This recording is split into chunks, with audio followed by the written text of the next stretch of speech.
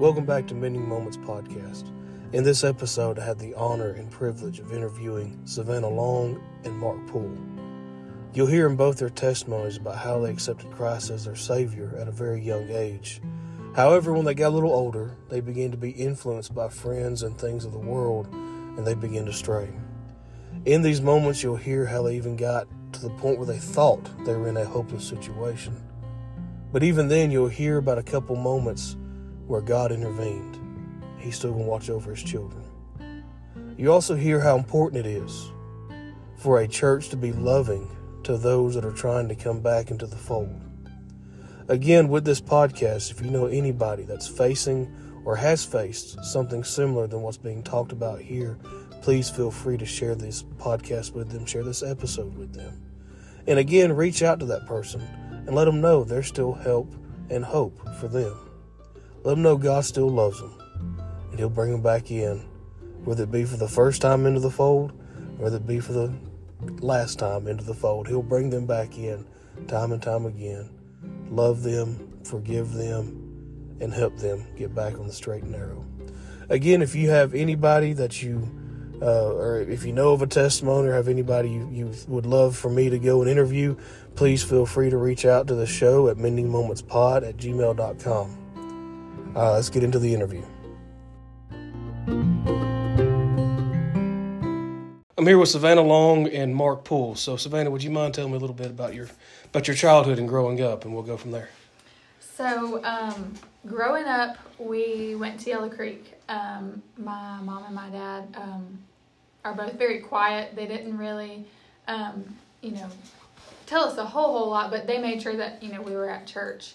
And then around 2008, I don't know how old I was, but my dad lost his job, and so we ended up losing our house, and so we kind of just put everything else to side. We didn't really go to church that whole a lot, and one day we moved into our grannies and my great grannies, and so then our member at our church, Yellow Creek, had sent money in the mail to help pay for some of our bills.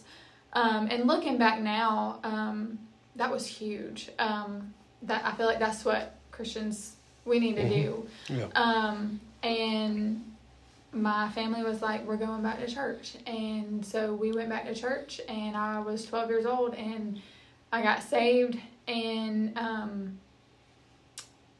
I remember being under conviction, and I felt like, the amount of time, the years that we didn't go to church, I feel like I still knew, hey, one day, God's going to deal with me, and I'm going to need to go and get saved. And when we were at church, and I was under conviction, I knew who it was that was talking to me, and I knew what I needed to do. Yeah. And I say this all the time. I kept looking at my mom and my sister, hoping that they would look at me and see that I was not okay, but no one would look at me. And I'm glad that they didn't, because I had to make that choice. I remember standing there and looking at everybody at church and saying, like, if they go to the altar, I'll go. And then they would go. And I was like, okay, hold on. Maybe if that person goes, And so I think I picked out the whole right side of the church, and they all went. They were all obedient, and I didn't go. I turned God away, and I went home, and I told my mom, and I was like, I think God was dealing with me. I think I should have went. And she told me, she was like, you're not promised another opportunity. And as a mom now, that is so hard to tell your kid. Yeah. But I'm glad she told me that, because it is true. You're not promised a second time. But we went to church that night for Sunday night service, and God started dealing with me again. And I went down, and I accepted, Jesus as my Savior, and would never, ever, ever regret doing that. But that's kind of how I was, brought up. in church. Yeah. My family just went through a hard time and didn't have money for gas, didn't have money for food. You know, we didn't have food in my pantry. We had a out-of-date jar of peanut butter that we would eat on. And so, you know, they didn't take us to church, and I don't blame them for that. You know, I mean, that's hard times, and but that's how I was brought up. So that was your childhood, and one act of kindness from a Christian led to y'all coming back, you getting saved. So wow, that is How about you, Mark? Well, I grew up. You know, I got a brother and a sister. It was a happy family. I grew up, you know, was raised right. Hard-working father, hard-working mom. Was in church from, you know, every time the doors opened, from the time I was a kid on up to my teenage years. Went to Timber Ridge, grew up at Timber Ridge. I've always been at Timber Ridge. It's where all my family is from.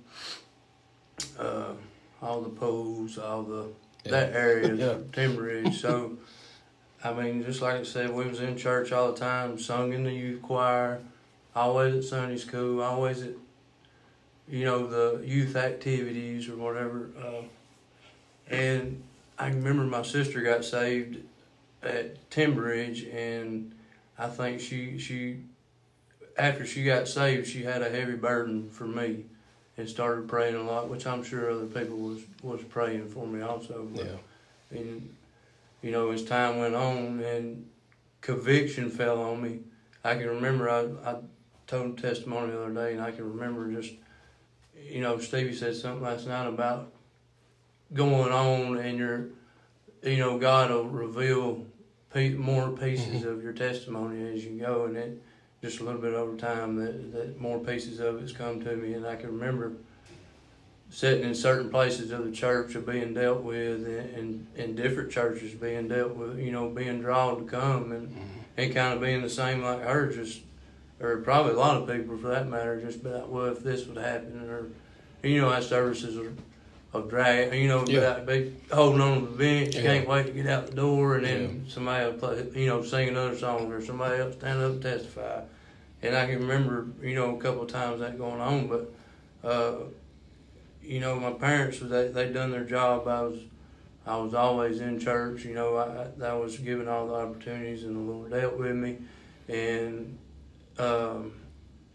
Tim Ridge's youth was singing at Whitehall. Whitehall was in revival. We went to sing. Dwayne was the pastor at the time at Whitehall, and Robbie Ledford was helping him. And that night we sung, the Spirit got to moving, and that once we sat down from singing, that conviction set in when Robbie got up there. And he didn't even preach, he just read a verse of the Bible, John 3:16, the most probably known verse there is. Yeah. And it hit me again. And a buddy of mine that night had went down and got saved, and we was going around and giving him the right hand, you know, of Christian fellowship, and it was on me the whole time coming around. And I was like, man, if I could make it to Dwayne, or, you know, or if I can get past Dwayne, I think kind of what it was. But, you know, and I got to him, and I just lost it. So, and he asked me if ever, you know, he was one of them that God called man that knew something was wrong. And, you know, like, son, you okay? Do you need to go pray? Do you want to go to the altar? And luckily that night I said yeah. And we got down and prayed, and I think really all that I said when I got to the altar is God saved me. Yeah. And he did, and got up feeling totally different. The first thing I can remember doing is all I wanted to do was get on the phone and call my daddy and let him know. And they had a phone, where the choir is, there's a door on both sides of the choir, and it kind of goes into a closet. Well, this has been a long time ago, so they weren't portable phones. There was cell phones. There was a phone on the wall with a cord that you could walk around the whole church with. And all I wanted to do was go back there and call my daddy and let him know. But, I mean, I just remember well, you hear all the time about that conviction and condemnation being gone. I mean, it was a relief and a peace.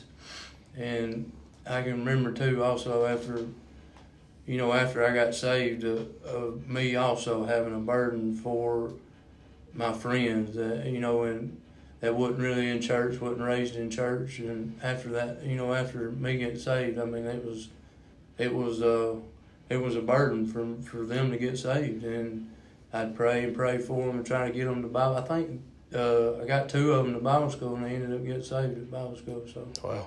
But I mean, after all, I see that was in '98. I was, I think, 9 at the time.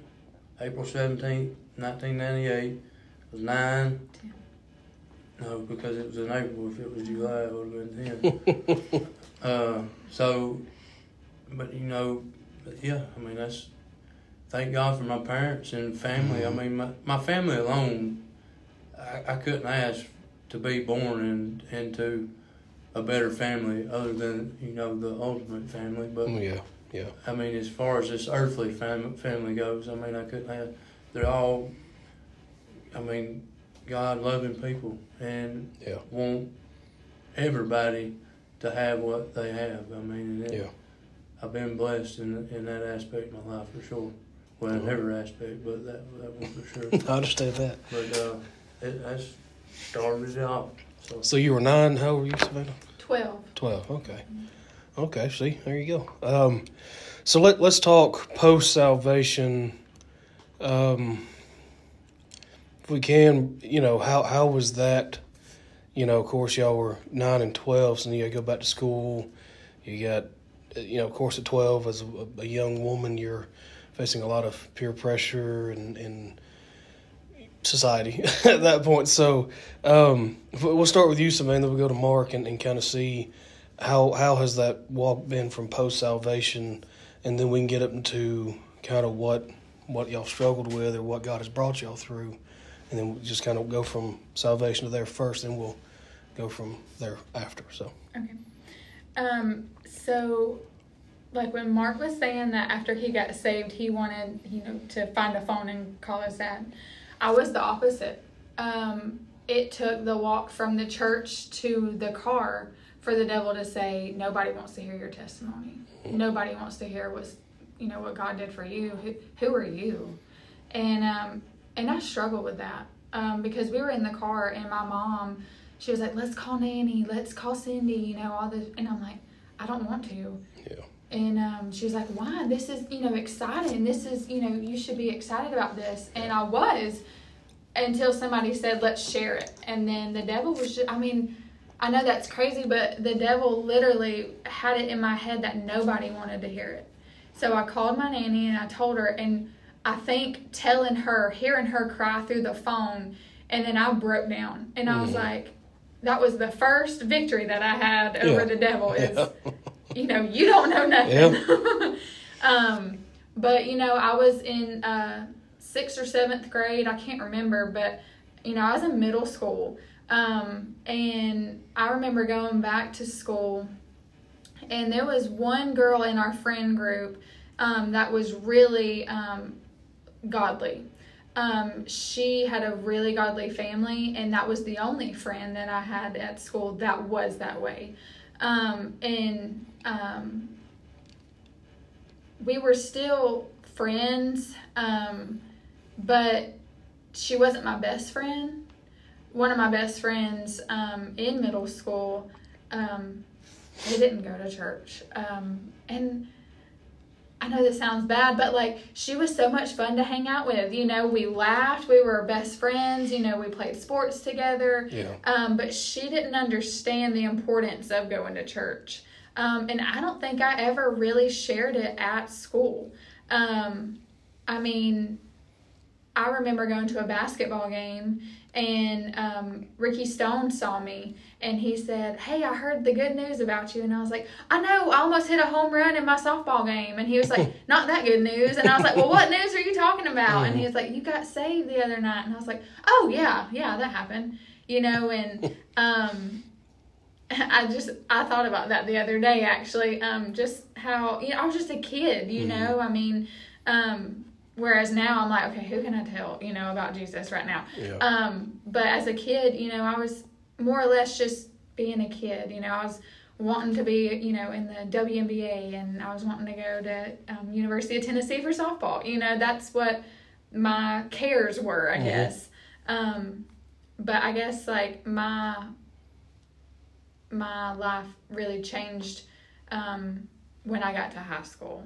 But that's how it was for 12 to 14, 15. For 3 years, it was just kind of, I'm good. I'm saved and I'm happy and I'm just playing ball. Yeah. What about you, Mark?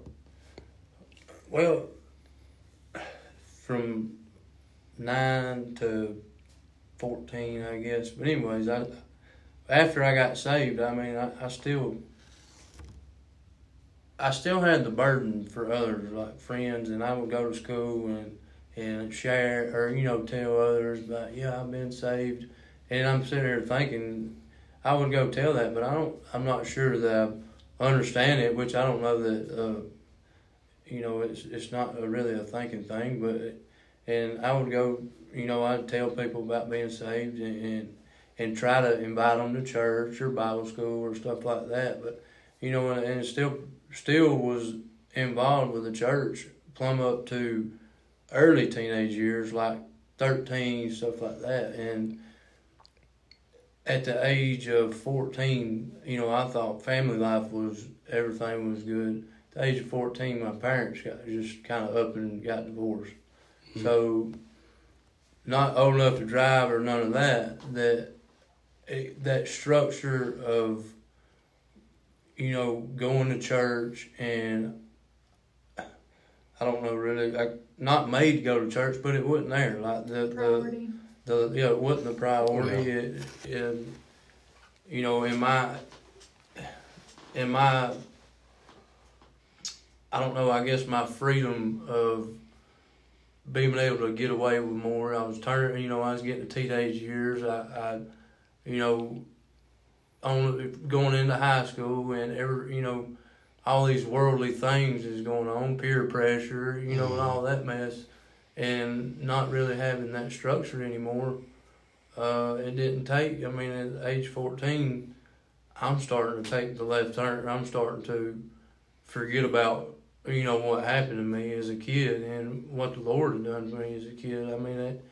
It says in the Bible, sin's fun for a season, and that fun part of that season was taking place. I was giving in to, whether it was, drinking or going, just doing teenage things that as a saved person you wouldn't think me doing. But, all it took is giving in one time, and then it gets easier the next time.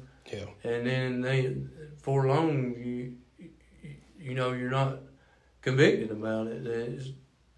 I don't know, it's losing that conviction when you're doing something wrong. It's very terrible. It's a very terrible feeling to go, but it was a joy up to, I want to say, my middle school years or whatever was still, I went to church and enjoyed going to church, but it was just kind of all of a sudden, that structure of all that kind of disappeared. So, well, family dynamic changed. You had it for 14 years, your whole life, you knew it. Right. It just changed all of a sudden. Right. So, and that kind of threw me for a loop there. Well, especially at 14, that's very vulnerable age. Yeah. You're very malleable, and then all of a sudden just changes, and you don't know what's going on. And that is rough. So from here, I'm going to turn it over to y'all, give y'all the reins, and y'all can talk about what it is that both y'all went through. Again, different situations, but very there's some similarities in what y'all both face. So I'll turn it over to Savanna, then we'll go to Mark, and we'll go from there. So I guess when I was in my 10th grade year, so I was a sophomore, I started dating this guy. And he, was playing football, he was playing baseball, like we were both like in sports, we were both very sports-driven people. And at the beginning, like, everything was good. We were just, kids playing ball. And I do want to say, after I got saved, when I started playing, I guess it was my 8th grade year, I got to play JV some. Oh, wow. Okay. So they were like, you can play a few games here and there. And so they were like, we need you at all the practices. So that meant Wednesday nights I couldn't be at church. So I think that is where my trouble started, because God's a jealous God. And he wants to be first. And I think I put sports in front of him. I'm going to say, I don't think. I do know that I put sports in front of him. Yeah. And, but I started dating this guy, and we didn't really do anything, bad, really. We were just, dating here. We couldn't drive yet. And so we would go to, like, the movies and stuff. Well, then we both started driving. And so he got invited to, like, one of the upperclassmen's parties and was like, I'm going to this party. Do you want to go? And so I remember thinking, like, I know this is wrong. I know this is wrong and I should not do this. But, I'm a teenager, like, what else am I going to do? Sit at home? That's so boring. And sort of justifying it. Yeah. Yes, started justifying it. And so I went, and I remember going to that first party, and I was like, I was just so scared. I was like, I'm so scared. Like, I would check my phone like every 10 minutes because I'm like, my mom is going to call me. Mm-hmm. I think I was like supposed to be at my friend's house or something. Yeah. And now this was a time flip phones, right? Yes, Razors. The Razor flip phone. This is pre-Live 360. Yes. Gotcha. Yes. Yeah. And so, I'm supposed to be at my friend's house, and I'm checking my phone, and he came up to me and was like, are you having a good time? And I'm like, yeah, this is fun. And he was like, then why do you look so miserable? And I was like, okay. Maybe because I am. And so we left, and I was like, I'm never doing that again. Mm-hmm. So the next weekend, he was like, hey, I'm going here. And I'm like, I don't really want to go. So he breaks up with me. And actually, he cheats on me at the party, and then I find out and we break up. So that hurt me because, okay, obviously, like, first boyfriend, so now I've got to go to these parties. Yeah. We're supposed to be high school sweethearts. Right. Supposed to ride off in the sunset together. Yeah. Yes. Yeah. I'm like 15 at this time. Oh, yeah.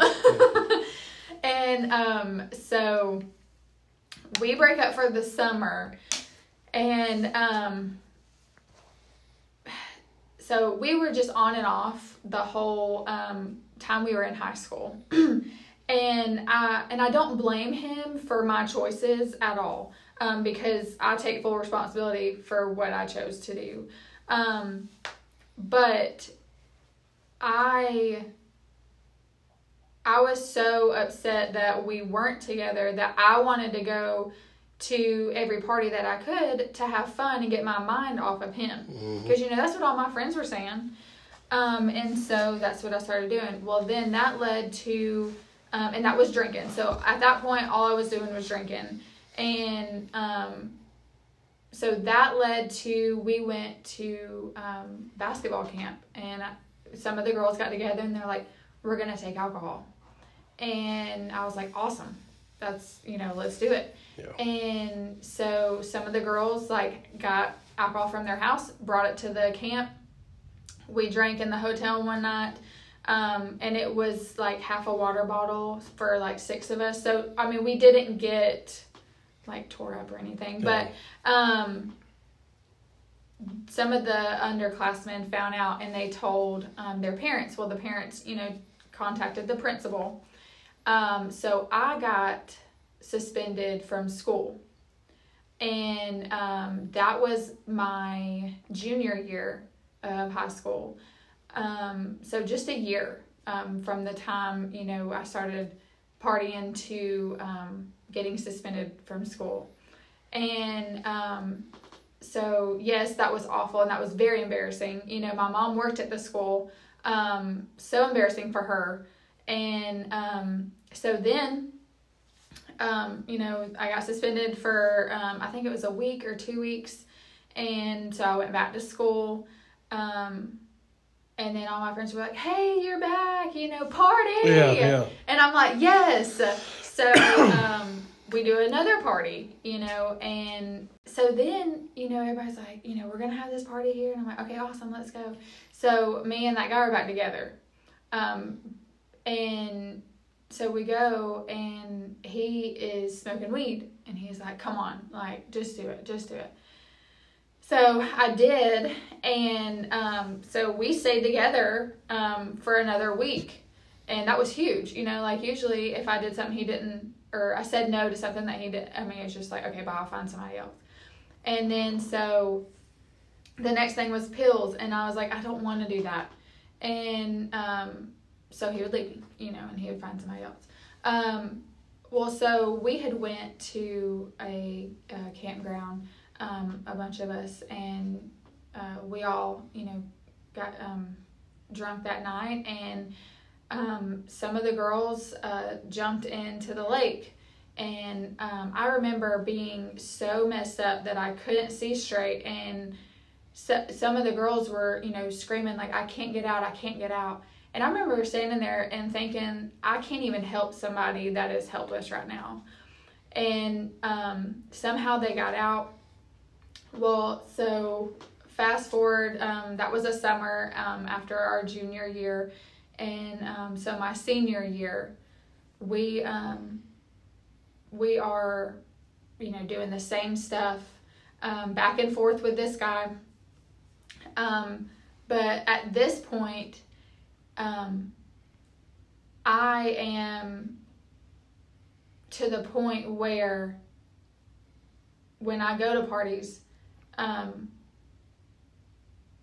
don't feel bad about it anymore.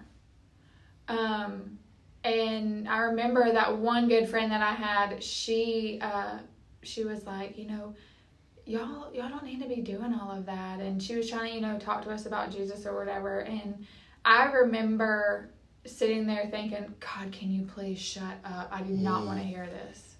Yeah. And so then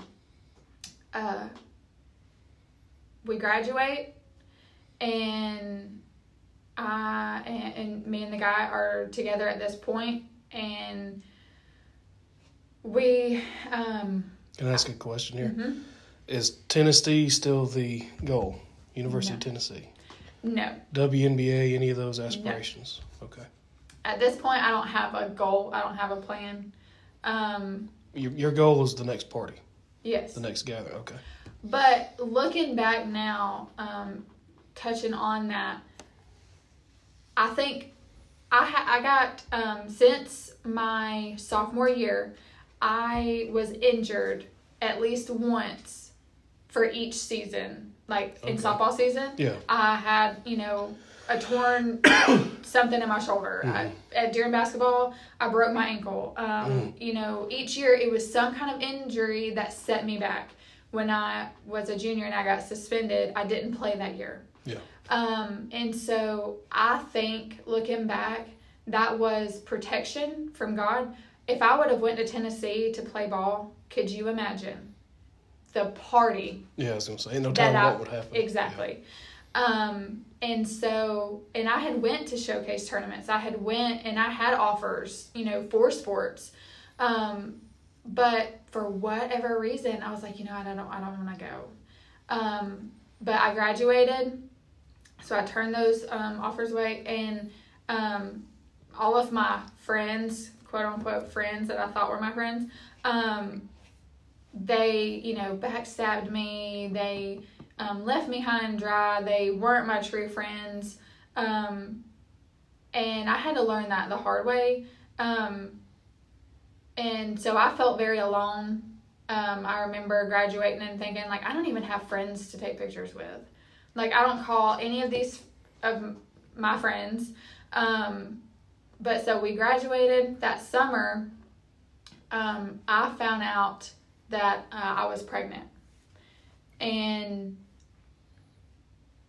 when I found out that I was pregnant, I was so afraid that my parents were going to kick me out. They didn't even want me dating him because he had gotten into his trouble. He had got on drugs, and he didn't want, I think he had gotten suspended from school. Yeah. He was making his decisions, and my parents, being good parents, didn't want me to be with him. They could see, the just ripple effect of us being together. And so I found out I was pregnant. I was so afraid my parents were going to kick me out. I was so afraid, that how in the world am I going to raise this baby? I'm 18 years old. I knew that I did not want to get an abortion or anything like that. I knew that I wanted to keep the baby, but I just didn't know what life looked like right there. I mean, my world was wrecked. Yeah. My world was turned upside down, I thought. And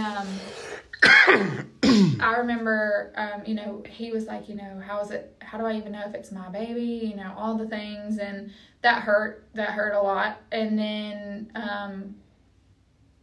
a week after, I told him I was pregnant, and he was like, yeah, like, I'm done. Like, don't, talk to me or whatever. And so I was like, okay. And I haven't talked to him, since then, and I'm glad. But I remember I started hair school. My mom, she was talking to me, and she was like, what do you think that you want to do? And I was like, I don't really know. And she's like, well, let's go to hair school. And that was before I started hair school, a week before I found out I was pregnant. And so, I remember being, probably 2 months pregnant, and, just going through being alone and being pregnant. And I had the support of my mom and my dad. My dad was not, jumping up and down for joy finding out that his 18-year-old daughter was pregnant, but they didn't kick me out. And my mom, she actually, the night that I told her I was pregnant, she looked at me with a smile on her face and said, this is what I've been praying for. She said, I have been praying that God would do something to get your attention, to get you away from the guy that you were chasing and the life that you were chasing. Wow. And, so thankful for a praying mama. And, I was thinking, I thought you were about to, smack me, kick me out of the house. She's like, no. She was like, and she tells this, her side. She said, I felt a peace go from the top of my head down to my feet. And she said, we love you, and, we will be here for you. And I'm so glad that she did. But when you saw her that smile, you're like, okay, she snapped. She snapped. This is it. I died. Yeah, I died this tonight. is it. Yeah. Yes. Yeah.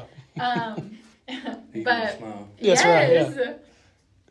But I can remember being in hair school, and just kind of going through all the emotions of poor pitiful me, and how am I going to do this? How am I going to pay for this stuff? And I remember there was so many people at hair school that were like, just get an abortion. You don't have to worry about it. And I'm gonna be real honest. I entertained that thought for a solid 10 minutes. And the devil was just whispering in my ear, you could do so much more. You could make so much more money. You could even go and play, ball again. You could go do all of these things. Don't have this baby. And for whatever, now I hadn't been to church in a long time. For whatever reason, I thought, I'm just going to pray about it. Yeah. So I went to the bathroom at hair school, and I got down on my knees in the bathroom, and I prayed, and I said, God, I do not understand why this happened to me, but I am going to trust you, and please do not leave me. And God said, and this is as clear as me and you talking, and he talked to my heart, and he said, I promise you everything will be okay. Wow. And when God promises something, he keeps it. Yeah. And I had Nathan, and it was like when they handed me him, it was like I knew he was going to love me as much as I loved him. And it was just like a change in my life. And it was like I was going to, and I remember sitting there holding him, and I remember thinking and just praying and, you know, saying, I'm going to do everything in my power to protect you. Mm-hmm. And I love you so much. And can I ask a question? Mm-hmm. Why Nathan? So I know it's like a really important person in the Bible. Mm-hmm. I was not in a place of that. Yeah. I named him from One Tree Hill. Okay. Nathan Scott. He's a basketball star. Yeah. Okay. Yeah. But yes, I know all about Nathaniel in the Bible, and I'm just like, okay, maybe God was in on that, you know? Either way. I don't know if it's a family name, like a relative you loved, or... No, it was One Tree Hill. One Tree Hill. Okay. Yes. But, I lost my train of thought. But, you know, when I was pregnant, I struggled with being alone and feeling alone. Because, I mean, you want to share those things with... It's a special time of life. Because I saw forever with the guy that I was dating. I saw, you know, I wanted that. And for him to leave and abandon, you know, me in that way, it hurt. And I had to struggle through being alone. But I'm thankful for that, because I learned a lot about God during that time. I learned that God's going to love me more than any man can. I learned that God is going to be there when no one else will. And I learned that, you know, he will supply everything that I need. And I didn't know that I needed a little boy, you know, but God did. And I don't know, it was a blessing, 100%, that I got pregnant. But the friends that I used to party with, you know, when they found out I was pregnant, they were still kind of in contact with me. You know, ask how I'm doing, and they came to the baby shower. When I got pregnant, you know, they were still doing the things that they were doing, and to this day they still are.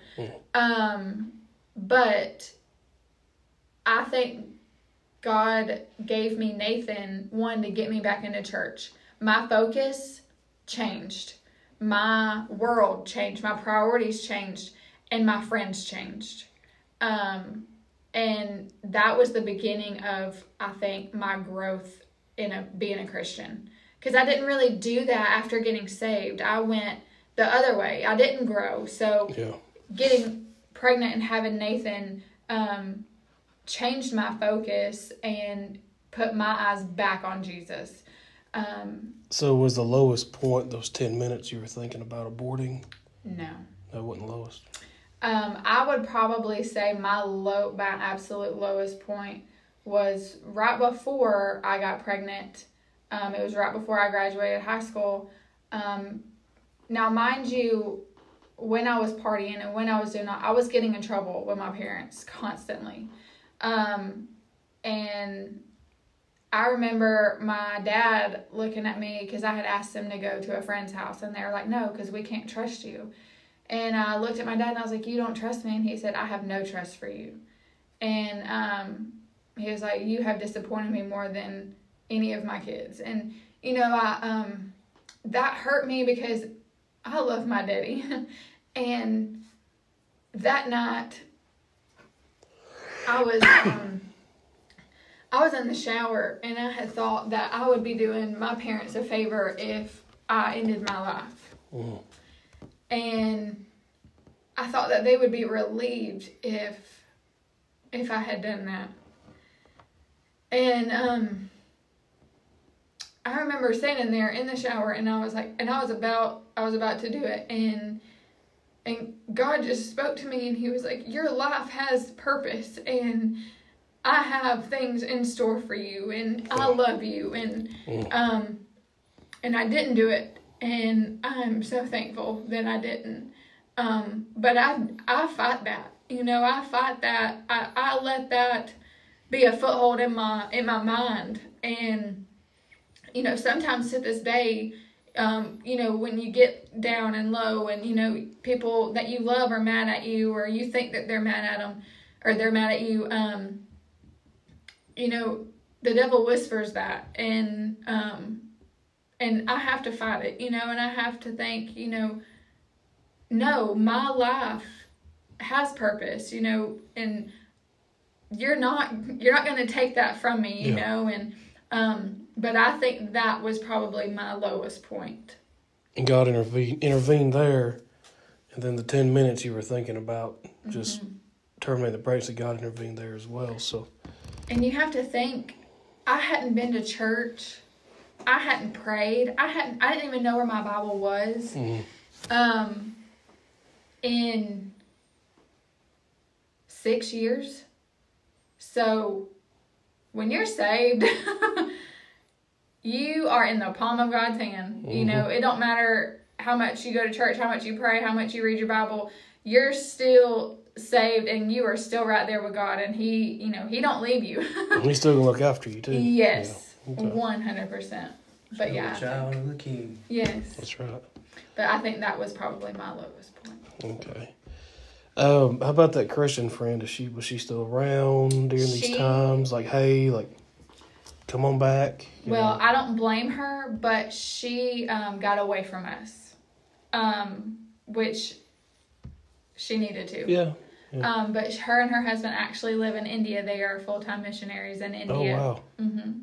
And I watch her videos and stuff on Instagram, but she is living over there and doing the Lord's work. So wow. Yeah. So how about you, Mark? You want to kind of get into post-salvation? You said 14-year-old, everything changed. Everything changed. Yeah. Let's see I'll start there. At 14-year-old, 9th grade, going in just now, starting high school. Everything that the high schoolers or teenagers doing. I mean, I can remember giving in, and that first time I gave in, I was thinking about this the other day, that that first time that I gave in, I mean, from that moment forward, I think that was what my focus was. It just was a switch that flipped, that every opportunity that I could find to, go out drinking or, go out partying, et cetera, I done that. And that's what I done. And by, most high schoolers, they might go party on the weekend, where by, my sophomore year, it done turned into an everyday thing for me. Wow. Where I didn't go to school without it. And when I made it through school, I would come home and start that morning over with, and get right back to drinking until bedtime, and then do the same thing over. I mean, it was I was already a prisoner of alcoholism.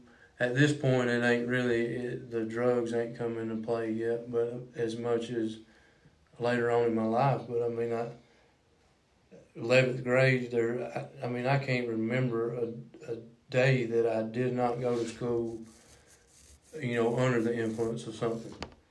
And then I made it. I mean, I was making it through the grades. I mean, there was some setbacks, but I was still getting. I made it 11th grade, made it to 12th grade, had 2 credits to go. I get to leave school at 11:30, all that. And it finally had got too much where I would make it look like where I would get up, like my daddy would get me up. Keep in mind, my daddy is my daddy, me and my sister. And, he's going to work every day, providing for us. And he would get me up, wake me up before he went to work. So I'd get up and take me a shower like I'm fixing to get ready to go to school, and he'd leave. I'd lay back down or go to a friend's house. We was doing the same thing, and then when 11:30 rolled around, I'd get off. What was supposed to happen is I'd get out of school and then go to the job site where he was. I worked with him. He was on his own business, and so that rolled on for, I don't know, 2 or 3 weeks, and then the school, catches on to it and calls him, and he's pretty much he brings it to me. Pretty much gives me this ultimatum: either go back to school or go to work full time. I mean, it's your 2 options. So I mean, of course, I'm a teenager that don't want to go to school. The only reason I go to school is to hang out with friends. So I was like, well, we'll go to work full time, try it out. So, I mean, and I was a terrible employee. I don't know. I mean, I guess being my daddy, he couldn't really just crack the whip or fire me, I guess you can say. So, I mean, I took advantage of that. I mean, I wouldn't go to work 2 or 3 days a week, laid up, most of the time, couldn't hardly get out of bed. But so I decided to go back to school the second semester and try it again. Made it about the same amount of time, still doing the same thing. And so I quit again and went to work with him. And about this time, Dwayne had went into business with my daddy, and then Joshua and a couple of them worked. And that I want to say this about Dwayne. That is one thing why he was so loved and such a great uncle. And through everything that I've been through, I put family through, his love never changed. It didn't matter, and that was with anybody. Yeah. It didn't matter where you been, what you done. You was treated the same and loved the same as as one of his own, or vice versa. So that rolled on. So I've quit school. I'm working. Well, halfway working. Let's see, this early 20s in 2008. When the market, or the recession, I guess you'd call it, so that hit my daddy and Dwayne hard. Where there wasn't no work, couldn't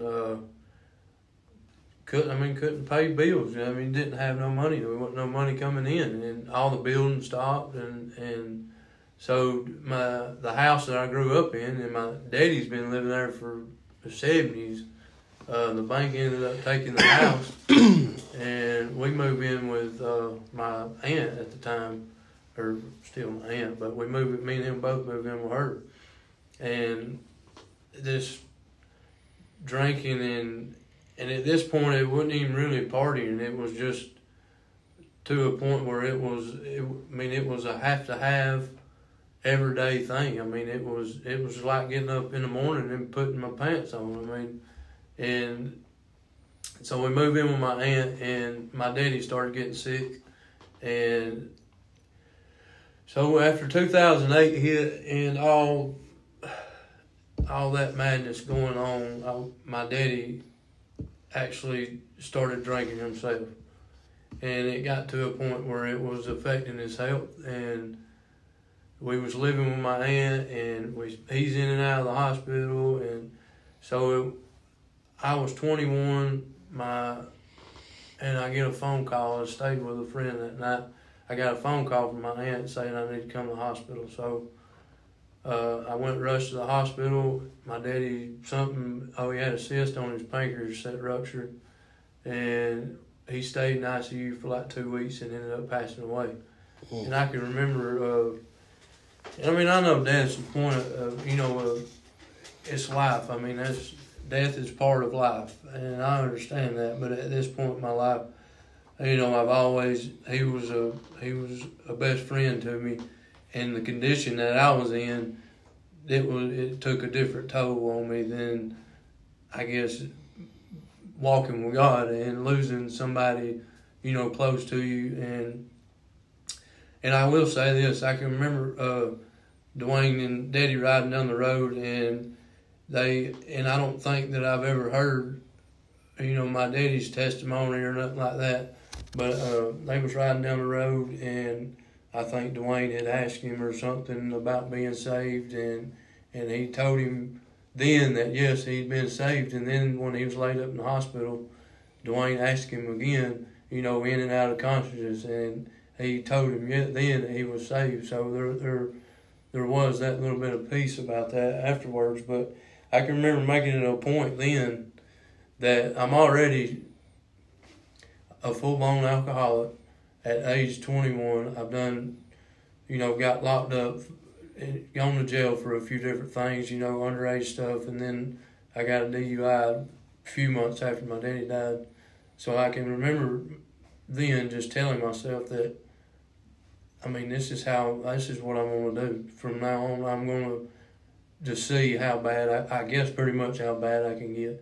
And that sounds crazy, but, and that's what I've done. From early 20s, I started experimenting with, harder things than alcohol, and then alcohol on top of it, and to opiates, to methamphetamines, and by my mid-20s, I'm a full-blown drug addict and an alcoholic. I'm living pillar to post. I'm homeless most of the time. Yeah. I'm unemployable. Can't keep a job. It was. Oh man, I was bound. I was bound and a prisoner of drugs and alcohol, and it overtook my life. I didn't have a car. When my aunt sold her house, so at that point I had a good enough friend, and to this day he's still a good friend. He let me move in with him, but didn't have a car. I pawned my title of the car, and they found it, took it, and I don't know. It was a real. Go back to the sin is fun for a season. I don't know for everybody, but that season was very short for me. It turned to misery real quick, and for a long time. You looking at, I don't know, starting at a teenager to really just up to 2.5 years ago, yeah, where God finally intervened. I can remember, 2016, I got to a point where I was pretty much I was living in a house that somebody had moved out of, rent wasn't paid. I was pretty much, what do you call it, squatting. Squatting, yeah. And at the time, I had a cousin that was running a residential treatment program in New Holland, and at that point, I was just like, man, I've got to do something. I don't have nowhere to live. I can't live with drugs. I can't live without drugs. It was just, I didn't see no out. I really couldn't see no out. And so I called him, and he come pick me up and took me in. My family, helped pay entry fees and all that stuff. And we... Is this your road to recovery? Is that starting? Yes, you can say that this was the very start of it. Can we pause right there? Yeah. We've got a few minutes before we take a break, but leading up to this moment, was there a moment or a thought in your mind you said, I want to go back to God? Was there a friend or a preacher, somebody said, hey, bro, I'm praying for you? Well, I always had... Dwayne Riles maybe trying to beat you in the head, trying to get your attention. Oh yeah, when Jared was building on to his house, Dwayne was doing the work, and then that may have been after this, before, but when I got off to the harder, when I started taking that road, mm-hmm. I tried to distance myself as much as possible, because I was ashamed of who I was. And there's certain things that I had started doing that I had made a promise to myself that I would never do. And when I broke that promise to myself, it was another blow. It was another crushing blow. I was like, well, I'm really scratching the bottom here, you know what I mean? And mm-hmm. so, in Dwayne, like you was talking about Dwayne, I went down there, I showed up down there to help him one day, and just high, you know, I was high as a kite, and every time I've seen him, and it was always love. We'll be praying. I'll definitely be praying for you, and I always had my family praying for me, and I know it. Even when Dwayne was here, a pastor here, I'd caught wind that I was on the prayer list here, or that they had stood up and requested prayer for me. Yeah, and I know that it's always been like that. And me and Rhonda talked after he passed away about, and I know Rhonda prayed for me, all of them, and she's always saying, you know, Dwayne's prayed for this for a long time. And, you know, at that point, I just started coming back around a little bit and, you know, getting in the right mindset and trying to reach out to God a little more. And I know that, thank God for answer prayers and praying people, because, I mean, if it wasn't for being for my family and, you know, and God's mercy, I was thinking about on the way over here about how he should have struck, God should have struck me down a long time ago. Yeah. He should have killed me for the way that I was living, and he didn't. He spared me, and I try to thank him every day for that, because, I mean, the misery that I was living in, the things that I was doing, the things I was doing to my body, the things I was doing to others, it's no way. And this is as a saved man. So I started that. We're gonna take a break here in just a second. But you saying that, there's many times God could have given up on you and it been justified. Oh, absolutely. I feel the same way in my life. So many times God could have given up on me, and who are we to argue with God? Him go, well, look what you did to me. Right. And we go, yes, sir. But he didn't. Right. He loved us. So let's take a break. We'll come back in, start back on your journey to recovery. Then we'll go over to you, Savanna, for now Nathan's born. So we can talk about raising a child. And did you go back to church before or after he was born? Before. As soon as I found out I was pregnant, I got back into church. So we'll touch on that, then get into Nathan being born, and we'll go from there.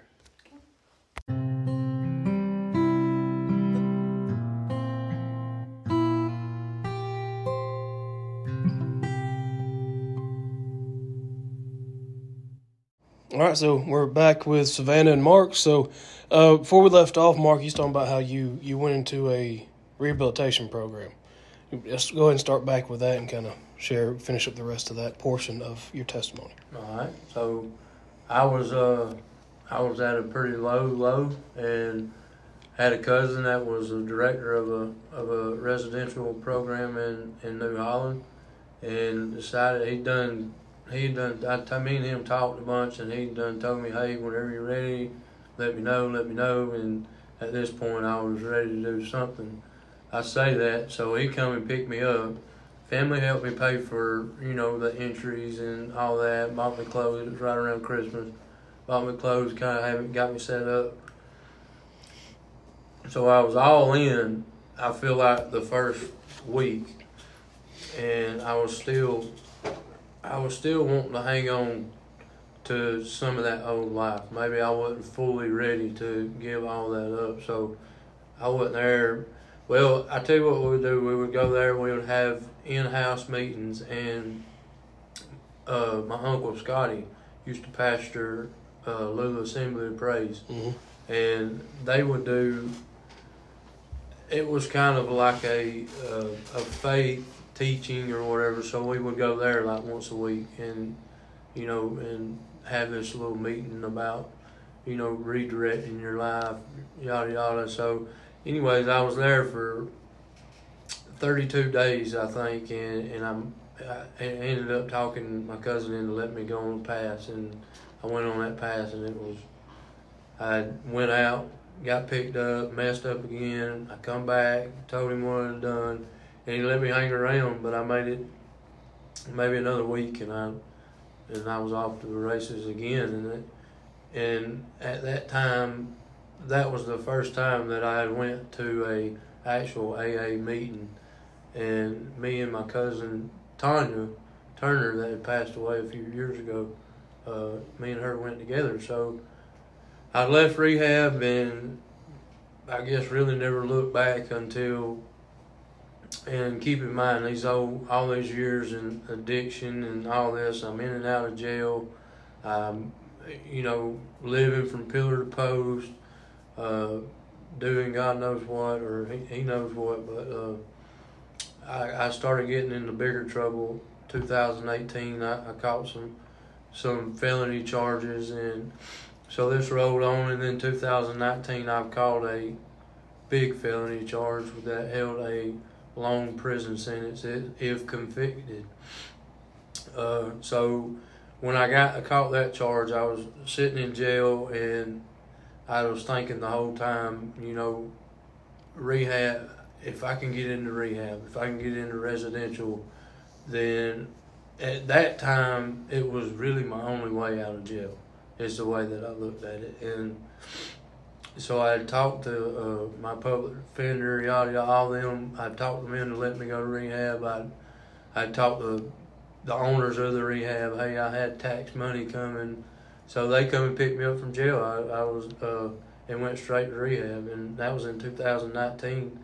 And went to residential. The name of it's Kickstart. Where it was. I still at this point, even after all these felonies and this prison time over my head, I still, that switch had not flipped. My mindset was pretty much make it through this rehab.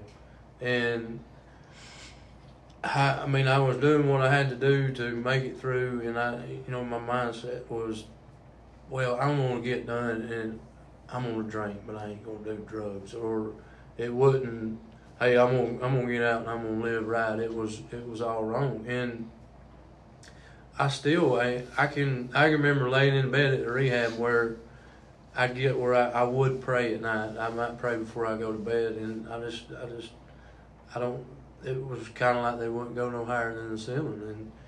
And at that time I would call Dwayne when I was in that rehab and just talk to him and say, hey, I'm doing good, just pray for me, and about 6 months into it, I kind of stopped worried about the outside world, and I was starting to get a little bit of peace about me, about things. Maybe my mind was starting to come back around, but I still try. I don't know, it was like I was hanging on to something. And so I got out of the rehab, and the moment that I got out of rehab, I went back to the same old thing. The moments I stepped foot outside of it, and I still had the mindset. I had all these, charges still over my head. They ain't been took care of. So, and I had this mindset. Maybe it was the devil just keeping me in that vicious cycle. That hey, you might as well keep doing what you're doing. You're going to prison anyway. So.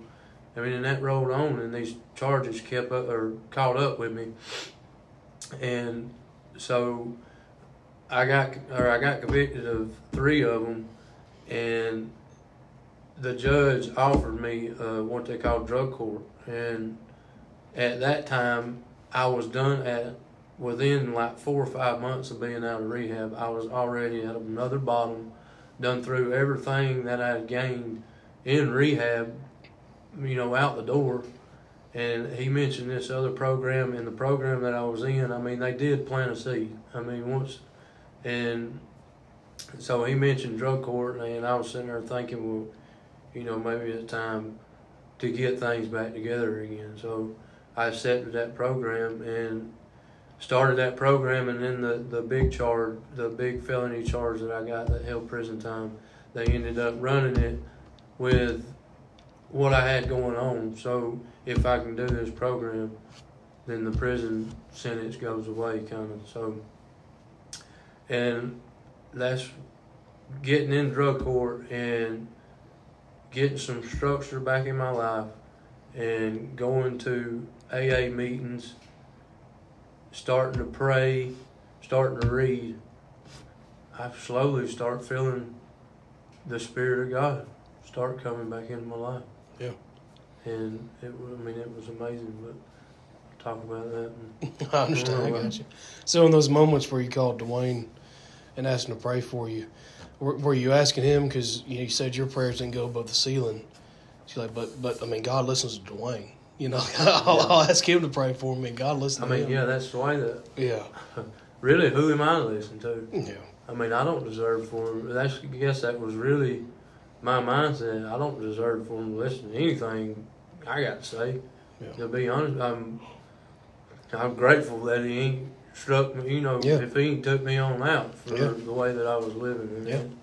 Well, I understand that. I figured out it was better to ask people with a whole lot better connection than me to pray for me.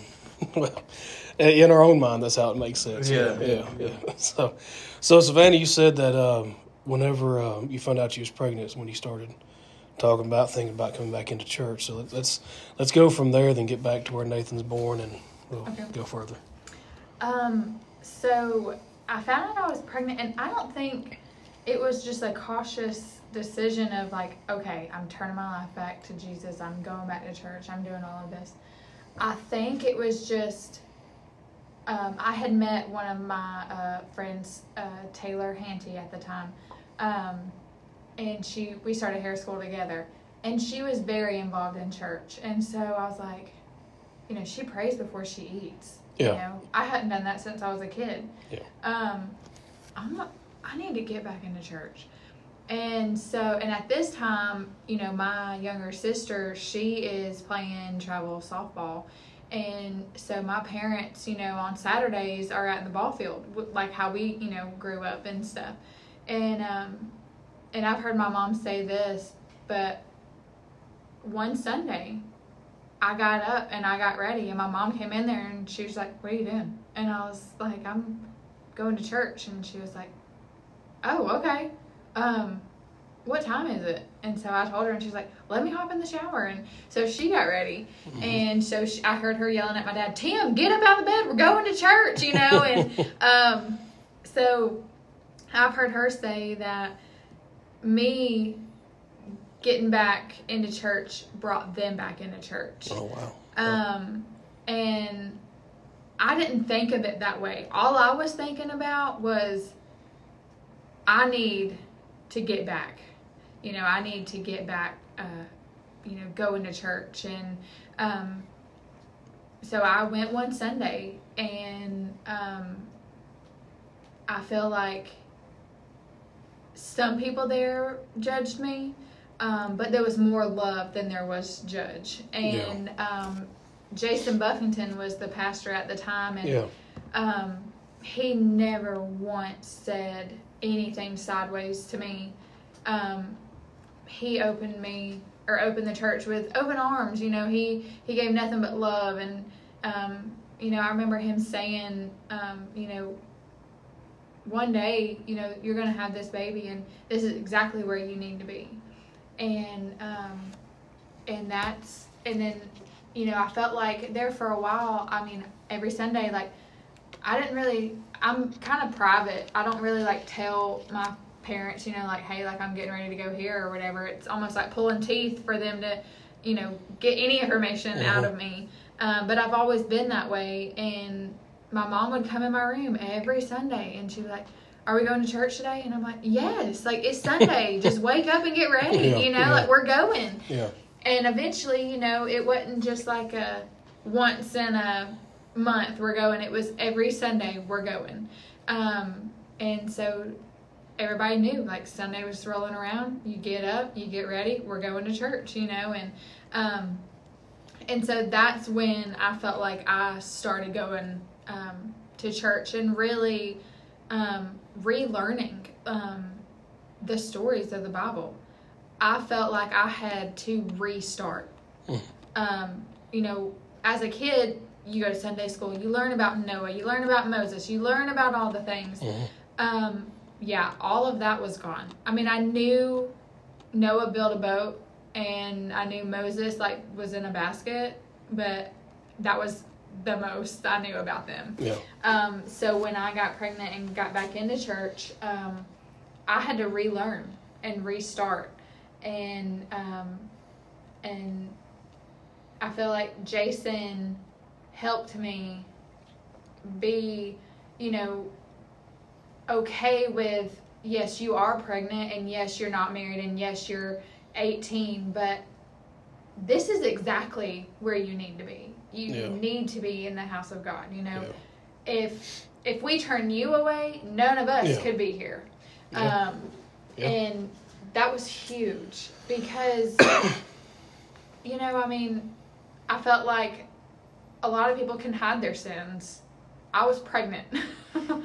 You can't hide that. It's a little hard to hide that. So, but yeah, I started going back to church when I found out I was pregnant. So, kind of to bring in, I guess, we went through the, I guess, a broad overview of the timeline of the struggles that God has brought you through. So you said when you were 2 months pregnant, that's when you had the thought. Mm-hmm. For 10 minutes. You didn't, I mean, not like you entertained it and really thought about it, just for 10 minutes. It was a long 10 minutes. It was a long 10 minutes. Yeah. So you'd already gotten back into church, and even then, I mean, it's one of those things, and I've heard Dwayne say this, you know, the lions never attack the zebra that's in the herd. Mm-hmm. It's always the one that's outside, weak, sickly kind of thing, and how important it is to come to church.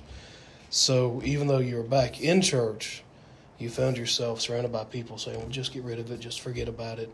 And that's when the devil tried to take in and get a hold of you. But again, even then, our God still comes in.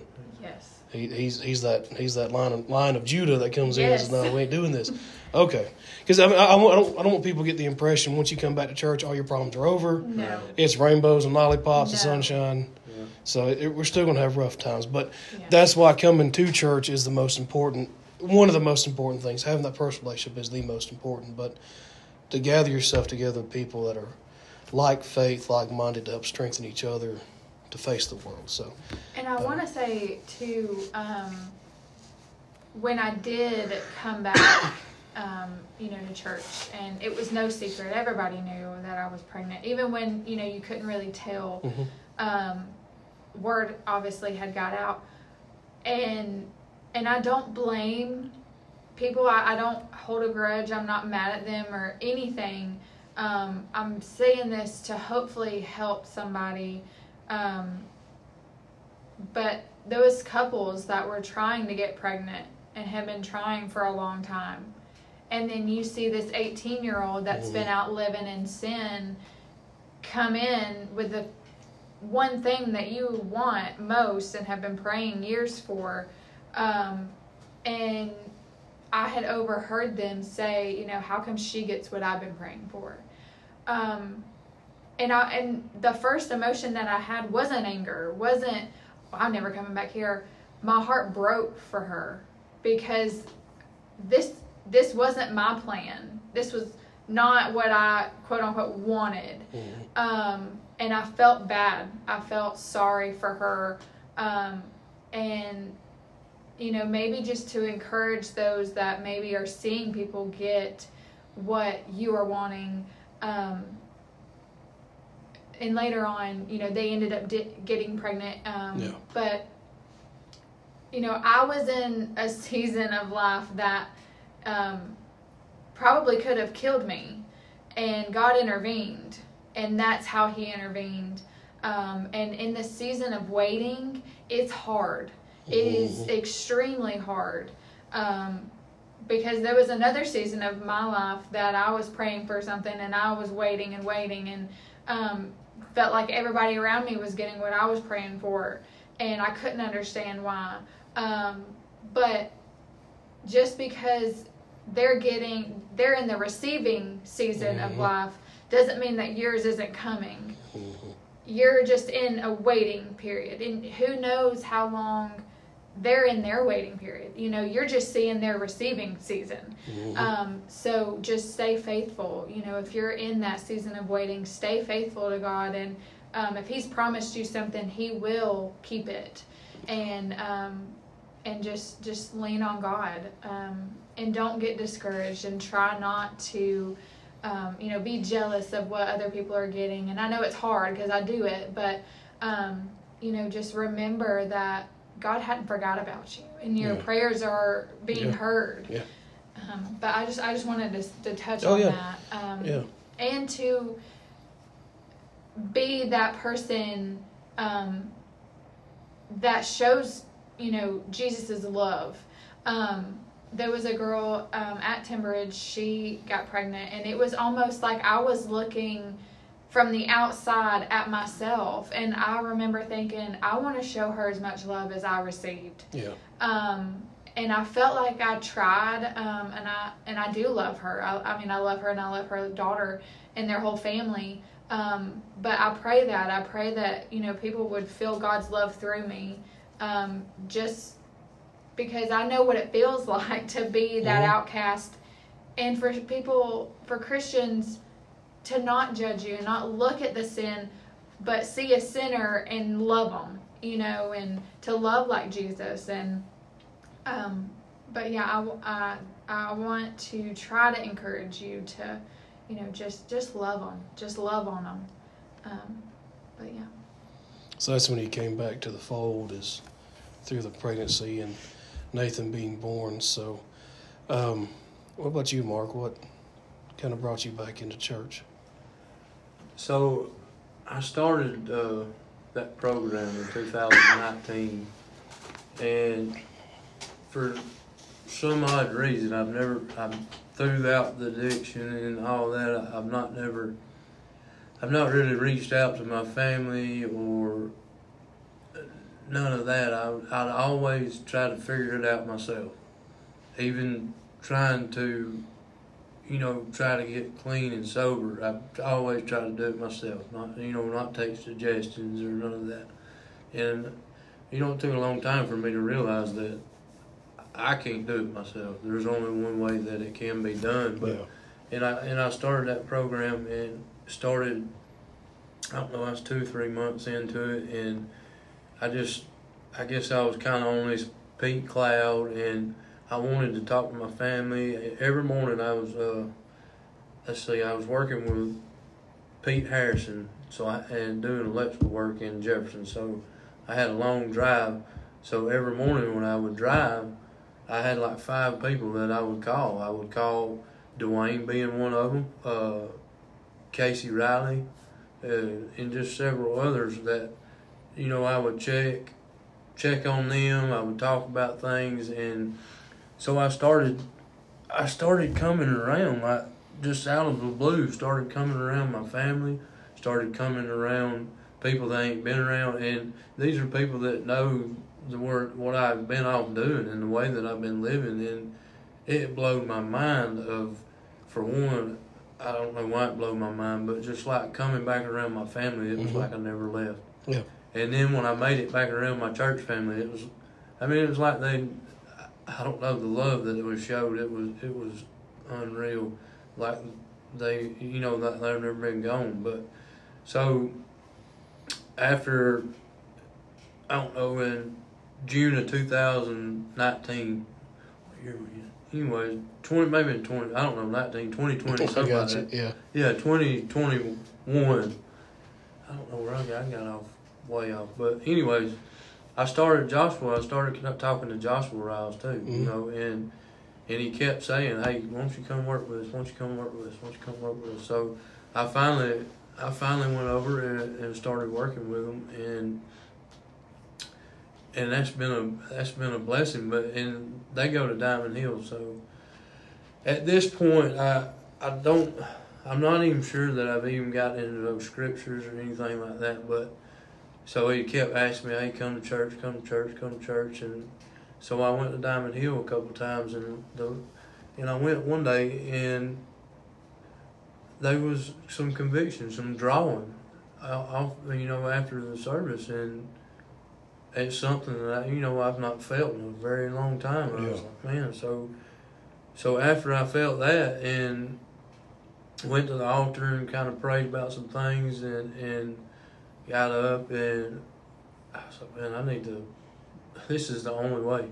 This is the only way that I'm ever going to get back to me and get back to God. I've got to dedicate it. And so right around that same time, Timberidge has asked, and I ain't been back to Timberidge at this point, but I run into Cody and Cody Riley, and Timberidge had asked Cody to come pastor, and I run into him one day, and he's been a huge help and guiding me, praying for me, and just helping me when I'm in need. And he said, I told him, I said, if you come pastor, I'll come to me. So it was like, all right, well, I'll start in 2 weeks. So we'll see you then. So I mean, so here we are. I can start going back to Timberridge, and I'm starting to feel like there's hope again.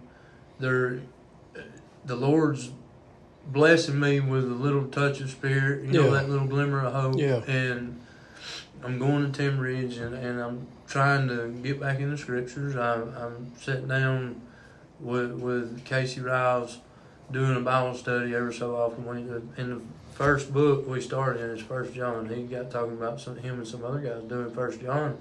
So we get in 1 John and meet for lunch and go to 1 John and we discuss it and talking about, it talks about 1 John of how you can pretty much pinpoint if you are a saved man or not, about the love, if you have love for others. Yeah.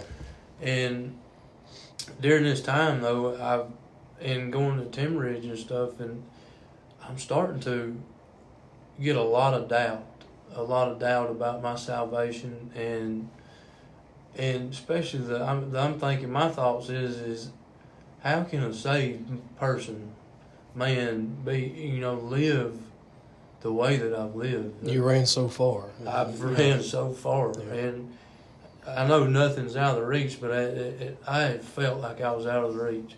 And it was kind of, it seemed like every service I had to get to think about it more and more. And then about the time, what was that song? Anyways, there was a song come on, Let Me Tell You About with Jesus and all that. And so there was a time at Timberridge, I guess the next time that I really felt maybe some drawing, the spirit it move on me. And, when I went to the altar and prayed and kind of got up and testified, hey, let me tell you, what my Jesus is doing for me. Because at this point, I'm kind of on pink clouds. I'm loving life. I'm loving, the little touches that I'm getting. Yeah. And so, right about the time Dwayne died, I had got COVID the same time he did, and I know this is kind of backtracking a little bit, but I had quarantine for however many days it was. So, and I started that, and about 6 or so days into it, I had slipped again. And at that point, I was like, man, are you kidding me? Here I am, no desire whatsoever to do like that. And 6, 7 days into it, I fall short, and I slip and fall. And got, they told Joshua and them what had happened, and they was like, well, you come back, so let's just pick up where you started. And so that rolled on, and I picked up, and I tried to get on fire. That day when I done that is really when I come to realize that I'm not special. I'm nothing. I can't do this my way. I can't do it. There's only one way that I'm going to have any victory in this life, in this worldly life, and that's through Jesus Christ. And so I really hit it hard. I started reading. I started getting in the scriptures. I started, church every Sunday, talking to people, praying, and I was kind of getting on fire. And even music was sounding different. The songs they had more meaning, I guess, than me just riding down the road listening to them. And the words would stick out. It was like, man, this. Anyways, I started getting on fire. His touch was getting stronger, and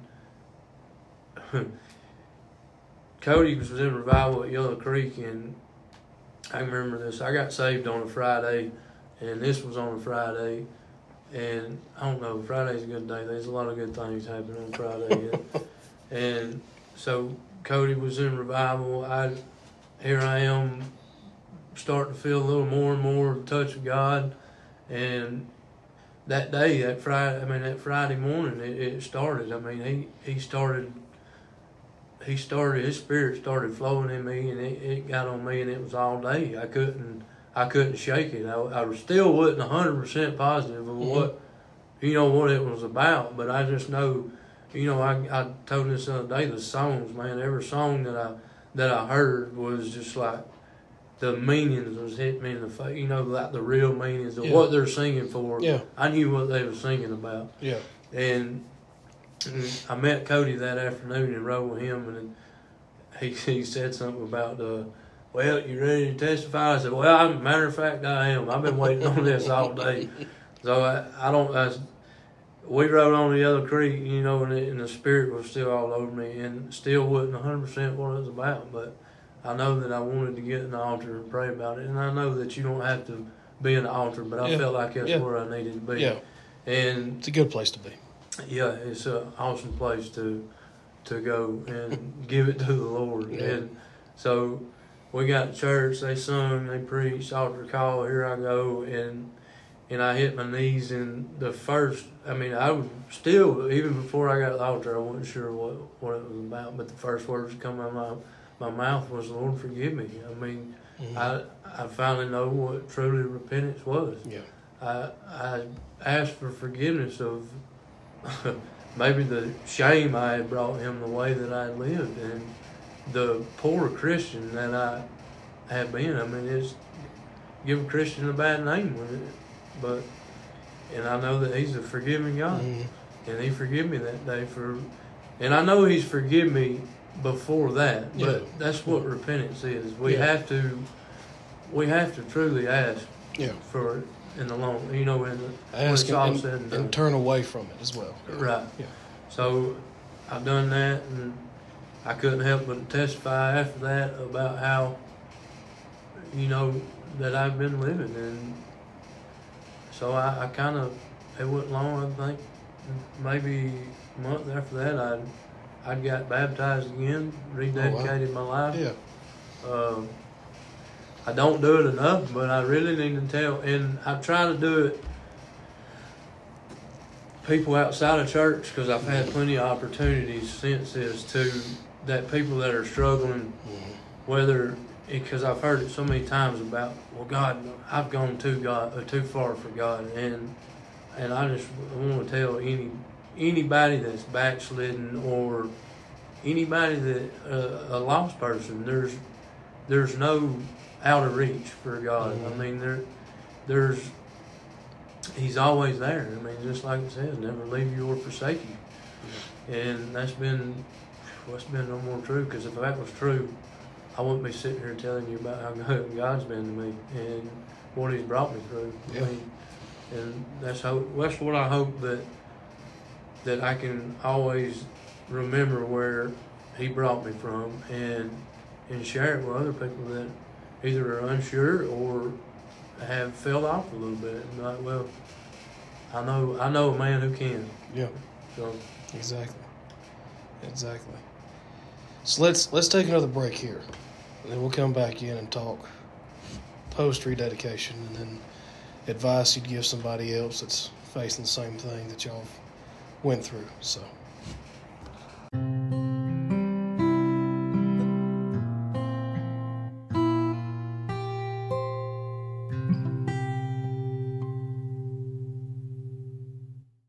So we're back with Savanna and Mark. During this time, you've faced hopeless situations. You thought was hopeless situations.